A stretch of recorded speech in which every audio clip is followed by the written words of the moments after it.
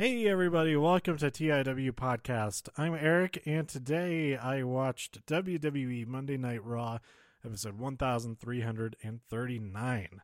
This is week 4, part 1 of 2019, and this episode aired on January 21st, 2019. Overall, this was a pretty good episode. Some solid matches. Nothing too crazy. Nothing really brand new that we haven't seen at all before, but some little surprises and some very good news. Some news that I'm very excited for, but we'll get to that. We opened up the night with a whole thing with Brock and Paul, and then Vince comes out, and then Braun comes out, and then Finn comes out, and they're talking about David and Goliath, and so we get Braun Strowman versus Finn Balor. So it seemed like there was some mixed reactions online to this episode, especially compared to last week. And I think the major thing with that is that there wasn't a through line throughout the whole episode like there was last week. That this whole opening segment thing, Finn, Braun, Brock. Now, it was cool that Brock was actually out there to watch their match and got involved. And, in fact, Braun won via disqualification because Brock, after having gotten a little bit of a beat down from Finn, or a brief, maybe you could call it sucker punch or two, and on Brock was not happy about that, and so he hits Finn with an F5 right before Finn was about to win. But once that happened, that was it for this story. It was not addressed the entire rest of the evening. I don't think they even did a recap of it or what you missed earlier tonight, because it did not play into any other events throughout the evening. So I think that is the biggest difference between this week's and last week's episodes. But I didn't really mind that. This is, we have what we need to set up for this match. Last week was all about getting this match set up. And, now it's just the reminder, this is what we have coming this weekend, for the Universal Championship match. So anyway, after that, let's see, what was it? Lashley came out with Leo singing his praises, of course, and Apollo comes out and challenges him. But first, they had to have a pose-off, which apparently Apollo won because they had an actual match, which Lashley won. It was not a championship match, so if he had lost, that wouldn't have been that big of a deal for Lashley because he would still be the Intercontinental Champion. Up next, we had Seth Rollins. There's overlap between all of this stuff. As one thing was ending, the next thing would start. Seth came out while Lashley was celebrating his victory, going up the ramp and all that. So Seth versus Drew McIntyre. Seth won this match via a roll-up. So that's good news for Seth. He's got some momentum going into the Royal Rumble. Both of these guys are in the Royal Rumble match, and Lashley and Apollo are both going to be in the Royal Rumble match. So it was this whole episode is about getting momentum if they can. So we go backstage and we see Revival proposing to Vince, not like that, a match. They're proposing a match to Vince, a rematch for the tag team championships, because the referees didn't know what they're doing. As they're trying to convince him, Kurt Angle was also trying to get Vince's attention. And, it's kind of interesting. They get rid of the GM position. They fire Baron Corbin from it. But in instances like this, he just does kind of exactly the same thing that Baron Corbin did in his last few weeks as general manager. He sees Kurt as not being a valuable contributor to wrestling matches as a wrestler, and so he says, "Okay, if you want a referee that'll be has his eye on everything, then Kurt Hawkins. Okay, you can be a referee because you're useless as a competitor, because he hasn't won any matches in forever. So that comes a little bit later down the line. We'll talk about that. But first, we had a 6-man tag team match, Jinder and the Singh brothers versus the Lucha House Party. Metalik got the pin on one of the Singh brothers, and all was good in the House of Lucha. Baron Corbin defeated Elias in a match that happened because they still have a problem with each other. And then we had a Moment of Bliss, hosted by Alexa Bliss, of course. That started as she presented all the announced entrants so far. There were 21 women on this graphic, and I took a picture of it. You know what? I'm gonna look at it real quick so I can see who all is confirmed for it. But there may be there's definitely one more person, and I think there's another person that is also not on the graphic that was confirmed in this segment. Yes. Pretty much everybody is confirmed who is on the main roster, except for the 4 people involved in the championship matches, that being Sasha, Ronda, Becky, and Asuka. So the losers of those matches, I'm guessing at least one of them will end up being in the Rumble match as well. So that brings it up to 22. And then it was all of the ladies started coming out. All of the Raw roster women started coming out, and they ended up fighting each other, a big old brawl that's spilled over. They end up backstage and all of that, and Alexa stands behind, avoids any getting mixed up in all of that. And I was thinking, like, oh, before they started brawling, she like got up onto a chair, and I was kind of expecting one of them just to run over and grab her and like throw her somewhere, which I thought would be, oh yes, that means she's good to compete. That's awesome. But when she very carefully got back down, I was like, worry again. Like, oh, she's still just going to be the host of the show. She's not going to be involved in any matches or anything like that. But the fight breaks out. They all leave the stage area, and Alexa has one more announcement that she will be in the match, and that makes me very happy because that means she's okay to compete now. Because she's been in quote-unquote doctor jail for a long time now. Since before, I think since like maybe like September may have been her last match. So that is awesome. I'm excited for that. And then we get Lacey Evans come out. And it's a great introduction to her character. She was in the background last week, but now she's actually presents her character calling people nasties and all that kind of thing. And if it's Lacey versus Alexa, a feud right there, that's a great place to start for both of them. With Alexa getting back into having matches and all of that.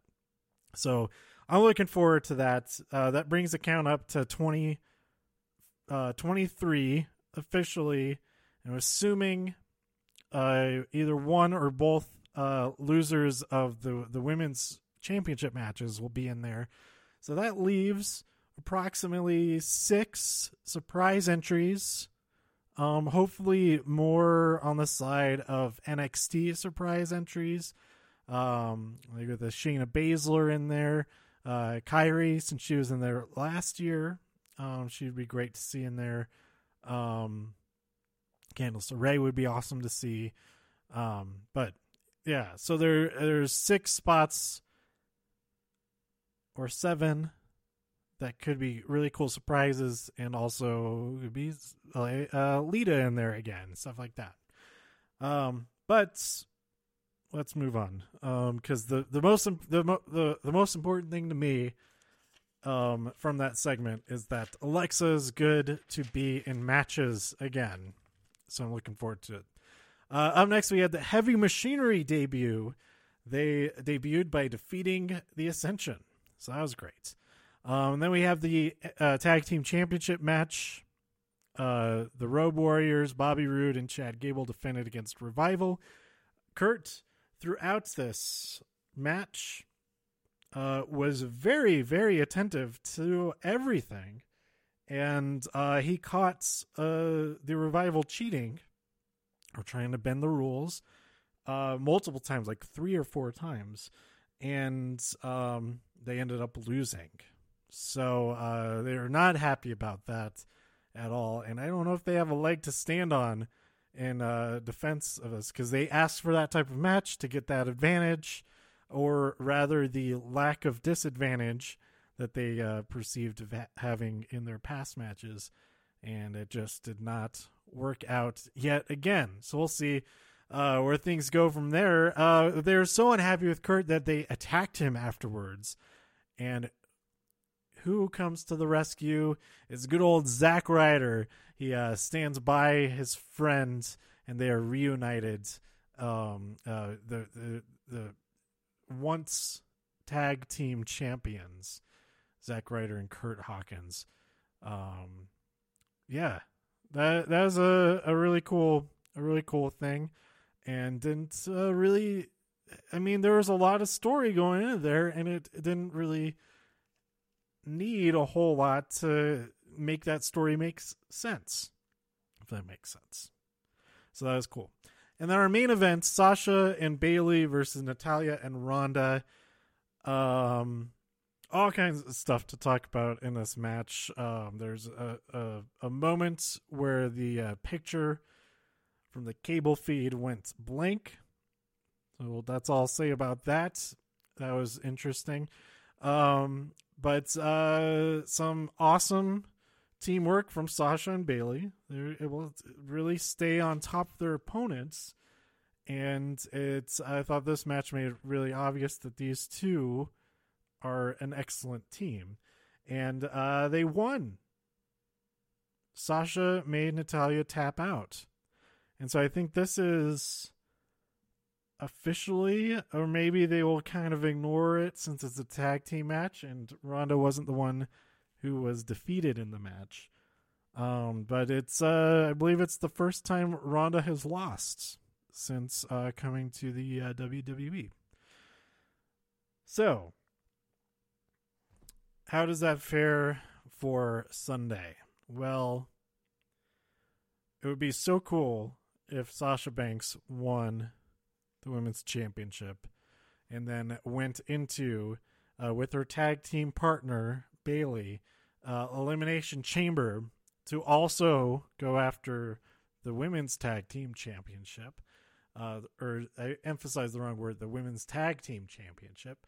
But because of that, I have a feeling that whoever is the women's champion will not be in that Women's Tag Team Championship match, and that we will have a championship, a regular championship match outside of that, hopefully, for one or both brands, so that there's more than just the one women's match. So I think it's a lot more likely that Sasha and Bayley will be in the tag team championship match and not Ronda and Natalya. But who knows? Could be something completely different. Finn Balor winning the Universal Championship would be really cool, but doesn't seem very likely. And as far as the Royal Rumble, I'm now rooting for Alexa Bliss because I hadn't really thought about that. I was just like, well, we're just waiting to see if she's good to wrestle soon, and now she is. So I'm rooting for her just because that would be really cool. But otherwise, if Becky loses against Asuka and then she ends up in the Rumble, her winning would be awesome. And So those are my two picks. But I'll talk about this more in tomorrow's episode with everything that's going on in SmackDown, because that would affect how I think things are going to go down for Becky versus Asuka. And then the men's Royal Rumble. Wow, out of everybody on Raw, I think who I'm rooting for, probably Seth Rollins, so that he could go after Brock Lesnar next. Especially if Finn versus Brock Lesnar ends up being awesome, which I'm like 98% sure it's going to be awesome. Just because of how great AJ versus Brock was and Daniel Bryan versus Brock was. And Seth, he's kind of a similar size in comparison to Brock as those three.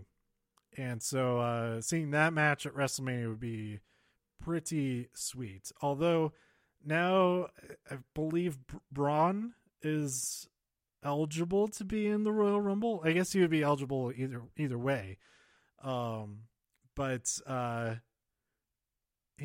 It's more likely now that he doesn't have a match that he's going to be in the Royal Rumble.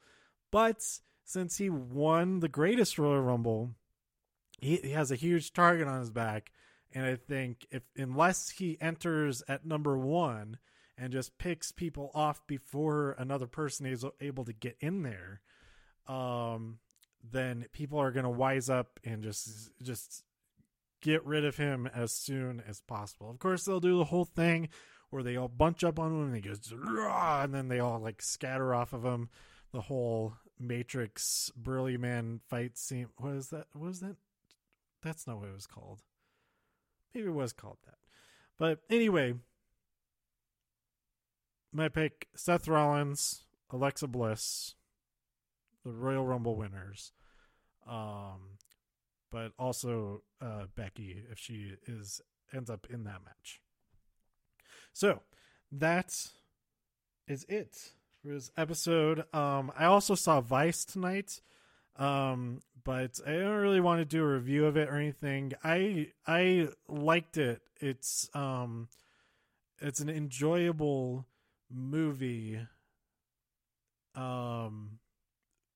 It makes a topic that's not very enjoyable pretty entertaining to watch. And there's a lot of really funny parts in it. And it can get why some of the choices are artistic choices of like just weird tangents and stuff like that could be a turnoff to some viewers. But I really enjoyed all those things. And I feel like I learned a lot about stuff, and I want to learn more possibly and look into a lot of the topics that are brought up throughout the film. So that's it. I guess that's my quick review of it. I would recommend seeing it at some point, especially once it makes it onto like Netflix or Hulu or wherever it ends up living for a little while. All right. That's it for today. Let me know what you thought about Raw this week by tweeting me at TIW Podcast. Go to TIWpodcast.com for more reviews. If you enjoyed this episode or anything else on the site, please share some links with your friends. Subscribe on iTunes, Spotify, YouTube, wherever you listen to podcasts. And I'll see you next time here on TIW Podcast. Bye.